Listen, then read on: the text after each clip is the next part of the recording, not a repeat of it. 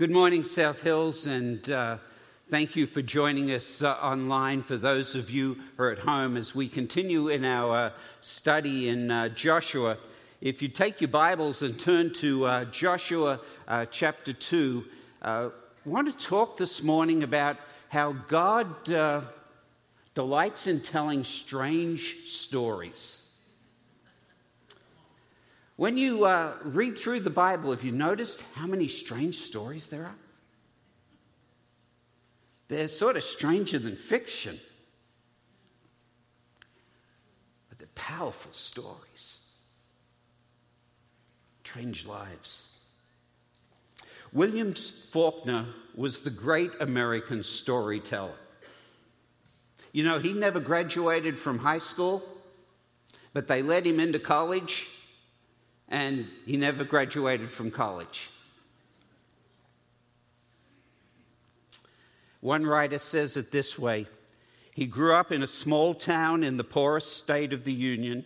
He wrote in such a way that his postage stamp of native soil was transformed into a stage where the truths of the heart were exposed for all to see. In fact, he wrote so powerfully and so poignantly that he won the Nobel Prize for Literature. When asked about the literary people he knew, Faulkner would shrug his shoulders and say he didn't know any literary folk. The people I know are other farmers and horse people and hunters. We talk about horses, dogs, guns, and crops, not books. I'm a farmer who likes to tell stories, was what Faulkner said. Have you noticed that God's the great storyteller? He's a cosmic storyteller. He tells stories that are strange, about people who are ordinary, people who are wounded, and people who are flawed. People who struggle with hope and wrestle with shattered dreams. People who feel trapped by wrong choices. And people who are desperate to experience His grace. Eugene Peterson says this: the culture conditions us to approach people and situation as journalists do. We see the big, we exploit the crisis, we edit and abridge the commonplace, and we interview the glamorous. Whereas the scriptures and our best pastoral traditions train us in a very different approach. They ask us to notice the small, to persevere in the commonplace, and to appreciate the obscure. You see, God works through ordinary people, flawed people, to accomplish His purposes. And this morning we're going to look at one of those stories. It's found in Joshua chapter 2. It's about Rahab the harlot. It's kind of a spy saga, if you would please. And I'd ask you to think about how a group of old soldiers sitting around a campfire would repeat this story. Just let your imagination wander there for a second. Group of soldiers talking about how the hooker took down her hometown. You're all looking shocked at me. The Bible repeatedly calls her Rahab the what? The harlot. What's the word we use instead of harlot? Hooker. Or prostitute.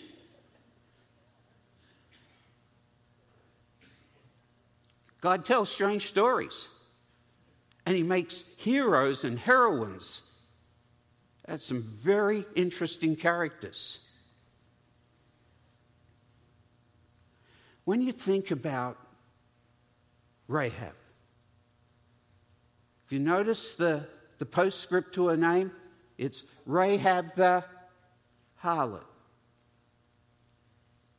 What's the postscript to your name?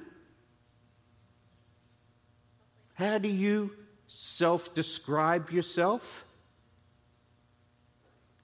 Paul the loser? Or Paul the hothead? The alcoholic? The adulterer? The spendthrift? The irresponsible one? The liar? The abuser? The list is endless. We all have names that we put at the end of our own name, don't we?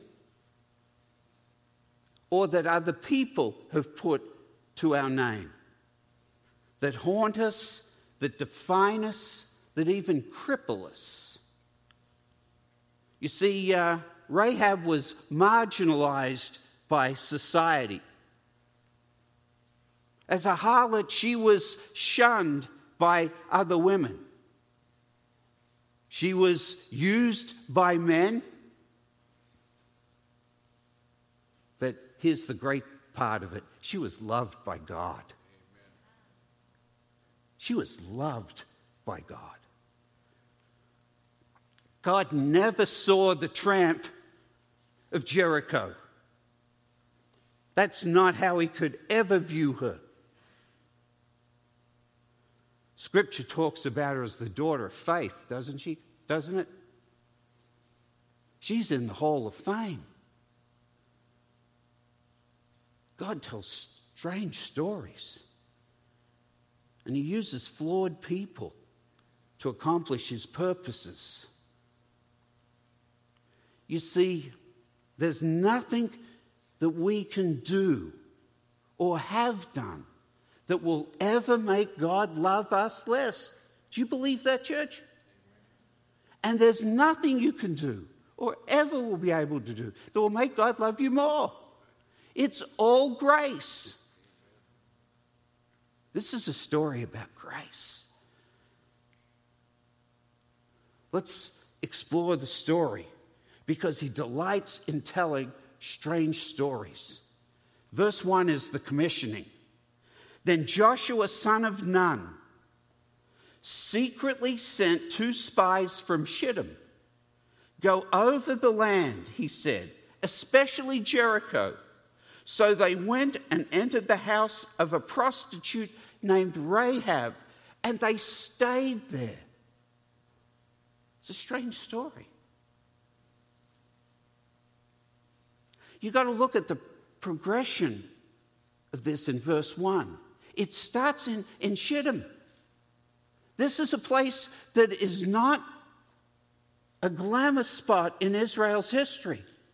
In Numbers 25, this is where the people of God had laid down with Moabite women and worshipped Moabite gods. And it's at Shittim that the story starts. That wasn't lost on anybody from the wilderness wanderings. And Joshua asked the spies to cross the river, to go over the Jordan. Last week we said that the river, the Jordan, always functions in Scripture as a separating obstacle. It separates the people of God from the people of the nations. It's an obstacle. We're going to look at that a little more next week when it's at flood stage. But in Israel's history, to ask the spies to go across the river was to go to a place that had caused fear and had paralyzed the nation. And they'd been wandering around for 40 years because of it. And now they're back at the river. And 2 spies go out. Only this time they come back with a far different story than the last time. You see the tension in the story? And then it's Jericho. Do you know Jericho is the lowest city on the face of the earth? The lowest inhabitable city on the face of the earth. And it may be the oldest inhabitable city on the planet. We at least know that there were people there 11 centuries BC. It's an old city, and it's a fortified city. It is both powerful and it was paranoid. See how the storyteller's building tension in the story? And then where do the people of God end up? At the hooker's house. The people of God. They go into Jericho. And they go to Rahab's house.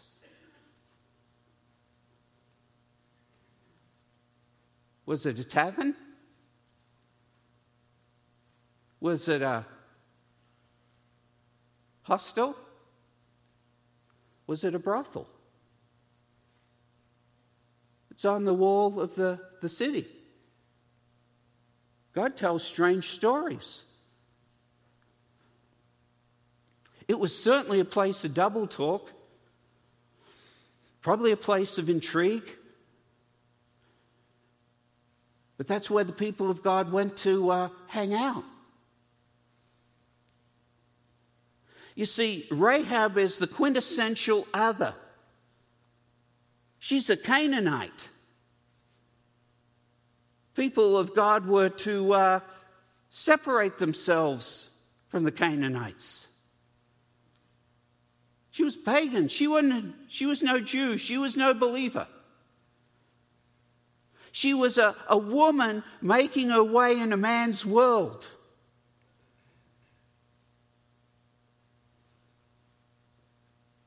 And she was a prostitute. She survived. She even thrived by selling her body. Do you get a sense of the tension in this story? And she lived in a place, her home backed up to the city wall. You see the distance that the storyteller is putting in this story. God tells strange stories. In fact, when you start to look at this, you see something really interesting in verse 2. The king of Jericho was told, look, some of the Israelites have come here tonight to spy out the land. The king knew they were in town. So the king of Jericho sends his message to Rahab. Bring out the men who came to you and entered your house because they have come to spy out the whole land. But the woman had taken the two men and hidden them. She said, yes, the men came to me, but I did not know where they had come from.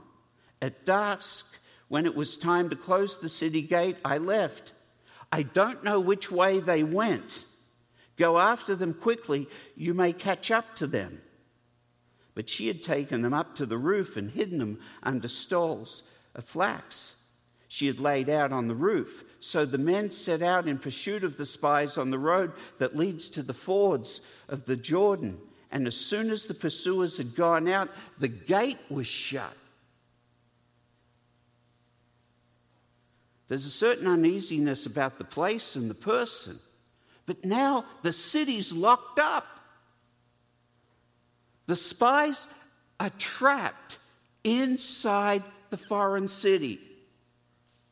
The king has sent the police of Jericho to investigate. Talk about the Keystone Cops. If you think about this. They asked the harlot to spill the beans.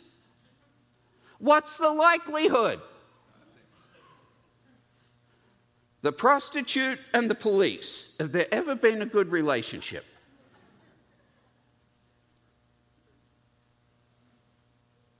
She hides the spies. And then she crafts a story to protect them. See, the second point of this is, do you see the concern in the story? And it's all about protecting the spies. She says, I don't know where they came from. I don't know which way they went. I do know that they left around dusk. And by the way, boys, I believe you can catch them if you leave right now. And what do the police do? They leave. They believe her and they leave. They search outside the city on the route across the Jordan.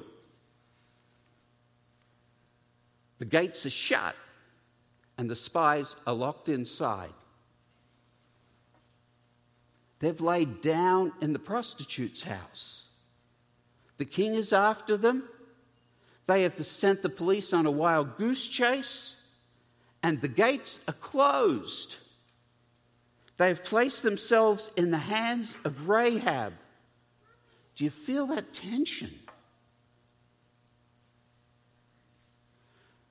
And you know where we get stuck on this passage? The whopper she tells.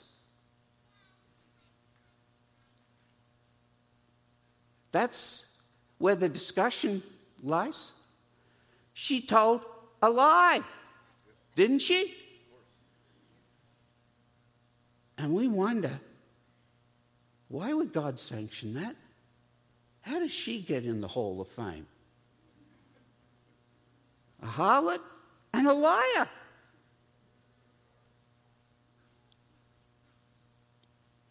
I want to tell you, it's really easy to get sidetracked trying to answer, does the end justify the means? I think you miss the point of the story if you do that. Because this is about the unfolding drama of redemption. That's the point. And God fulfilling a promise to give the people a land. This is a spy saga. It's full of intrigue. The deception is stressed to magnify the risk that Rahab takes in hiding the spies. And in facilitating the advance of God's kingdom. That's the focus. There's sort of a parallel here, if you think about it, to the Hebrew midwives in the Moses story.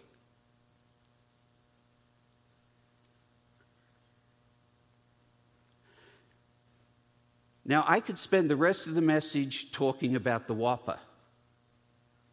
And you know what? Some of you want me to.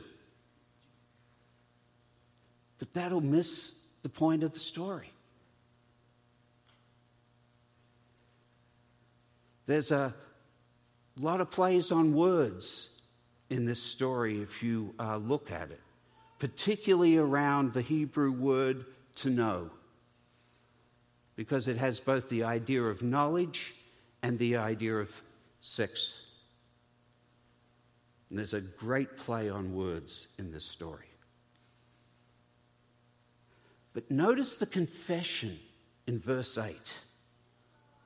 So she's gone up, she's hidden them. And in verse 8, before the spies lay down for the night, she went up on the roof. And she said to them, I know the Lord has given you this land, and that great fear of you has fallen on us, so that all who live in this country are melting in fear because of you. We have heard how the Lord dried up the water of the Red Sea for you when he came out of Egypt, and what you did in Sihon and Og, the two kings of the Amorites east of Jordan, whom you completely destroyed. When we heard of it, our hearts melted in fear, and everyone's courage failed because of you. For the Lord your God is God in heaven and above and on the earth below. Now then, please swear to me by the Lord that you will show kindness to my family, because I've shown kindness to you. Give me a sure sign that you will spare the lives of my father and my mother and my brothers and sisters and all who belong to them, and that you will save us from death, our lives for your lives." The men assured her, "If you don't tell what we are doing, we will treat you kindly and faithfully when the Lord gives us the land." See, most times when Rahab went to visit somebody at night, it wasn't to make a theological confession. But that's what happens here. Do you hear what she says? She says to them, "I know that Yahweh fulfills his promises." And she rehearses for them Israel's history. She'd heard the stories. And there's a twist now. Remember the spies? When they came last time, they were fearful of the land. Now what happened? The people of Jericho are fearful about God. That's a change in this story. And then she says, "I know Yahweh is God. He is Lord over heaven and earth. And I'm aligning myself with Yahweh. I'm trusting God. And I'm trusting God in such a way that I've hidden you from my hometown people and from the police.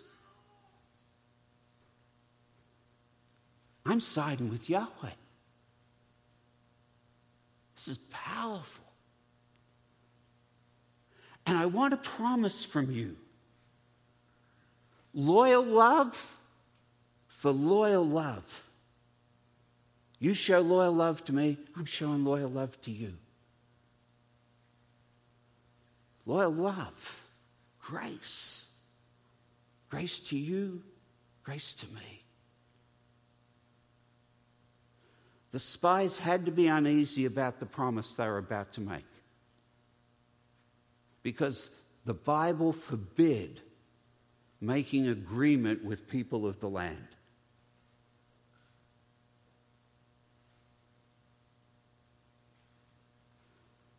Wasn't the lie that made them uneasy, that was saving their bacon.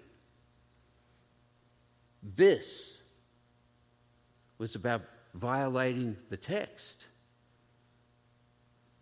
But you see, there's another text that comes into play here. It's about the inclusiveness of the gospel made in a promise to Abraham. Through you, all the nations of the earth will be what? Blessed. This is the outworking of that promise to Abraham in Rahab. And then, do you see the second concern in the story? It starts in verse 15. Now the concern isn't about the protection of the spies. Now the concern is about the protection of Rahab and her family.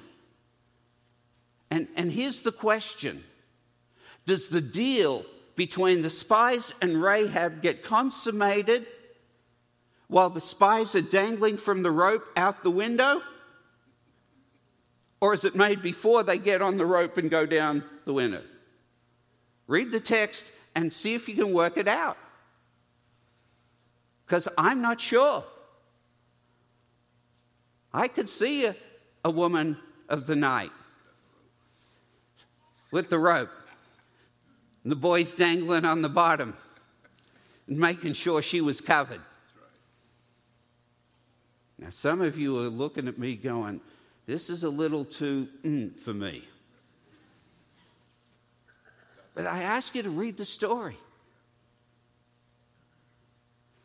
We've got to let go of some of our sensibilities on this. This is real life. This is raw. This is messy. This is people's lives.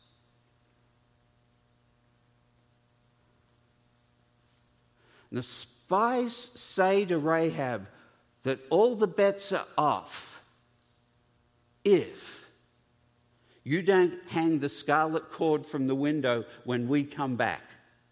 The cord's got to be in the window so as we know where you are. Does that remind you of another story in the Old Testament? The blood over the doorpost in the Exodus? The scarlet cord looking forward to what? Calvary? The source of her safety, of her rescue, was a scarlet cord, just like the blood over the post was in the Exodus story. And looking forward to Calvary and is the sign for our rescue, isn't it?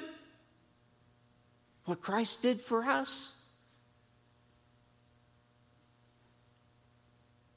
And then they say to her, you've got to keep all the family together and the family's got to be in the house. If the family's in the house when we come back, we protect them. And if something happens, that's on us. But if they're outside the house, all bets are off.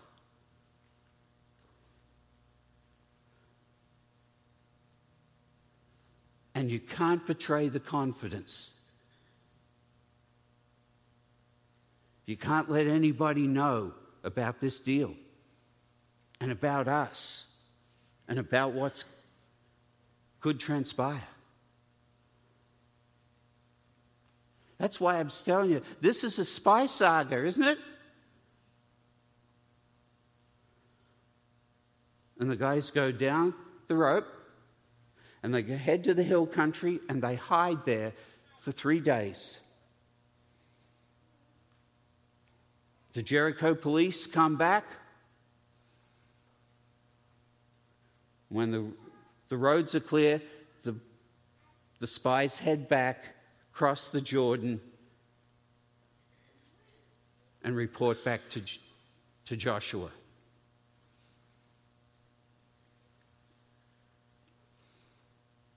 Listen to the words in verse 22. And when they left, they went into the hills, and they stayed there 3 days until the pursuers had searched all along the road and returned without finding them. Then the 2 men started back. They went down out of the hills, forded the river, came to Joshua, son of Nun, and told him everything that had happened to them. They said to Joshua, the Lord has surely given the whole land into our hands. All the people are melting in fear because of us. That's a very different spy report than the last time 40 years ago, isn't it?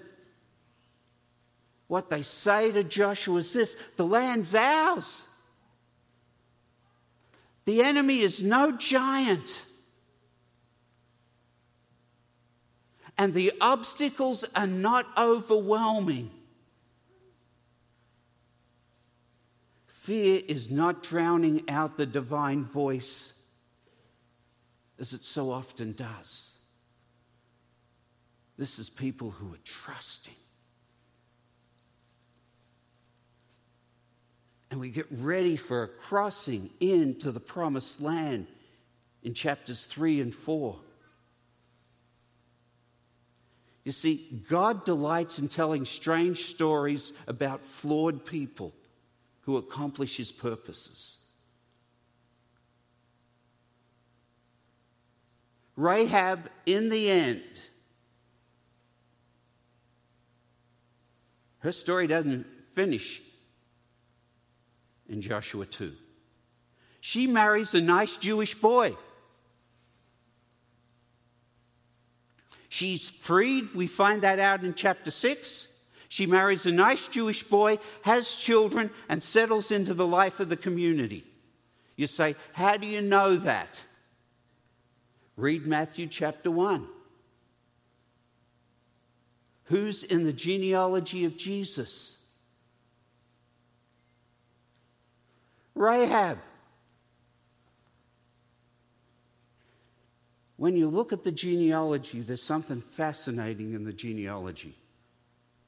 It's not Rahab the harlot in the genealogy. It is in James. It's Rahab the harlot. It is in Hebrews chapter 11. It's Rahab the harlot. But in the genealogy, it's not Rahab the harlot. It's Rahab the mother of. And she's one of 4 women who are listed in the genealogy of our Lord and Savior. I think there's something fascinating about that. She's now the mother of. It's really a positive handle, isn't it? But do you notice who her son is? He's Jesus Christ, the Savior of the world. It's Jesus who's King of Kings and Lord of Lords, who's light and life. And any other postscript you want to assign to Jesus' name that the text gives us. It's a powerful story about redemption, isn't it? God redeems. And he often redeems people whose lives are messy and all screwed up. I was one of those people, weren't you? See, the trouble is, often in church, we think we're better than other people. It's a very subtle thing, the way it happens. But my life wasn't as messy as Rahab's. Therefore, I mustn't be quite as bad. Sin, sin.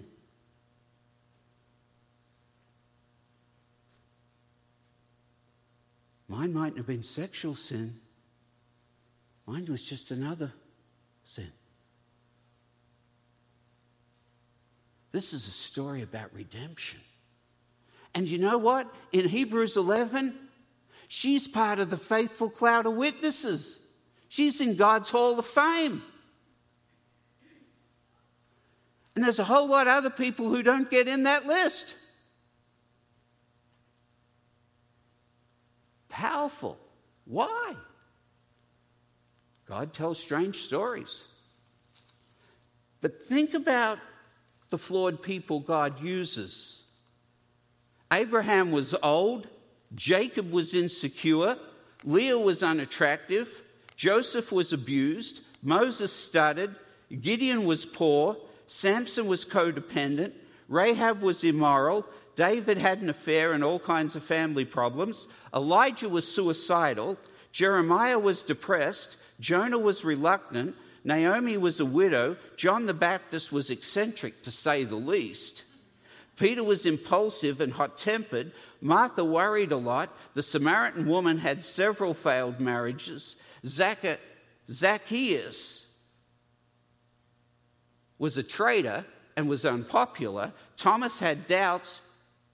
Paul was a murderer and had poor health. And Timothy was timid.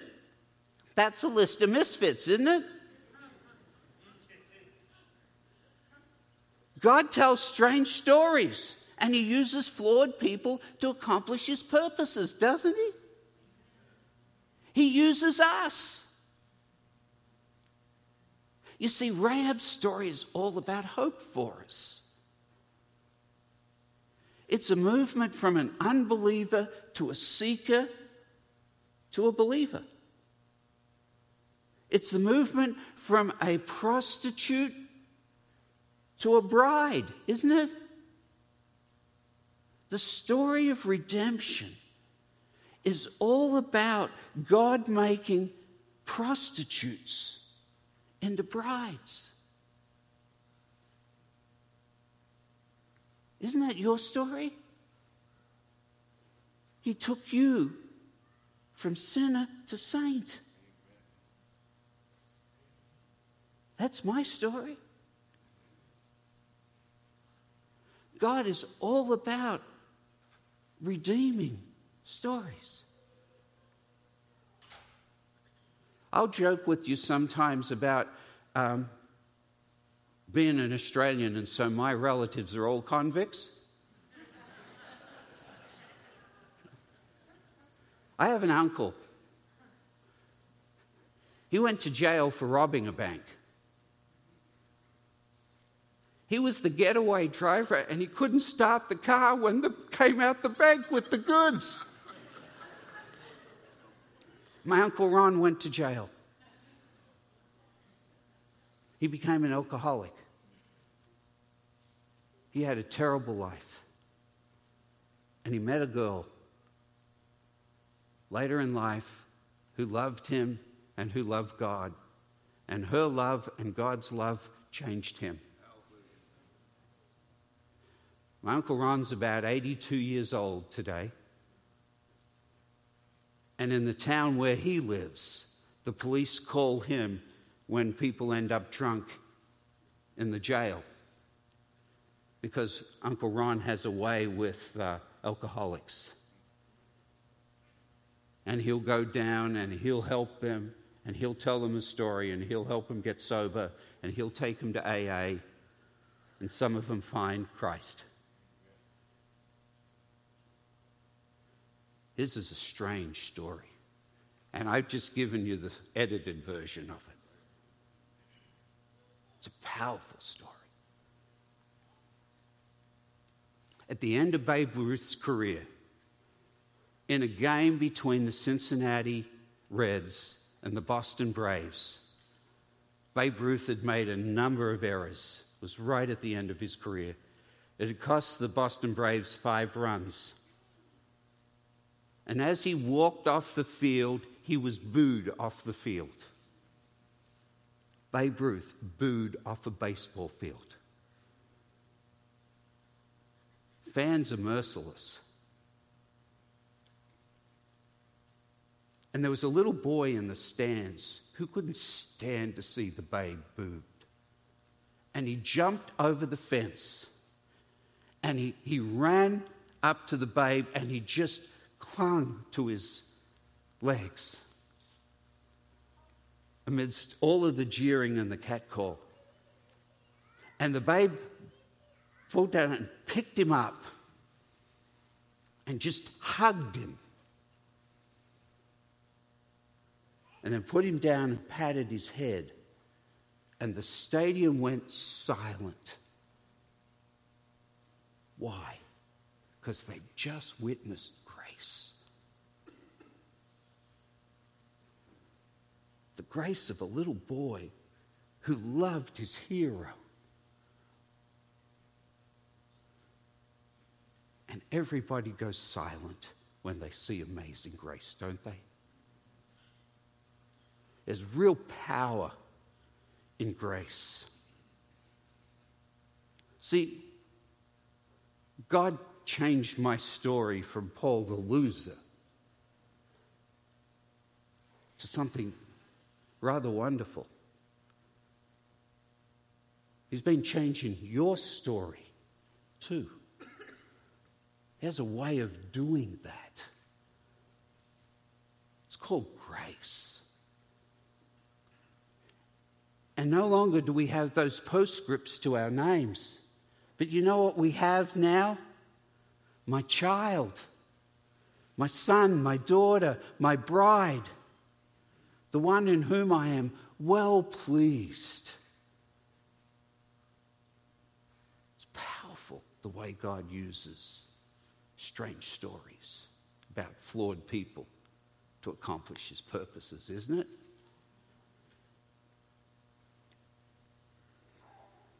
If we're going to be a church who is intentionally missional in this community,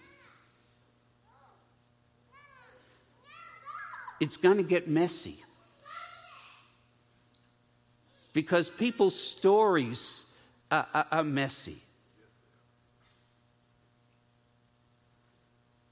And for some people, that's a little uncomfortable. But if South Hills is going to make an impact in the Tri-Cities. We've got to get involved with people with messy stories. And the gospel is about transforming messy stories, isn't it?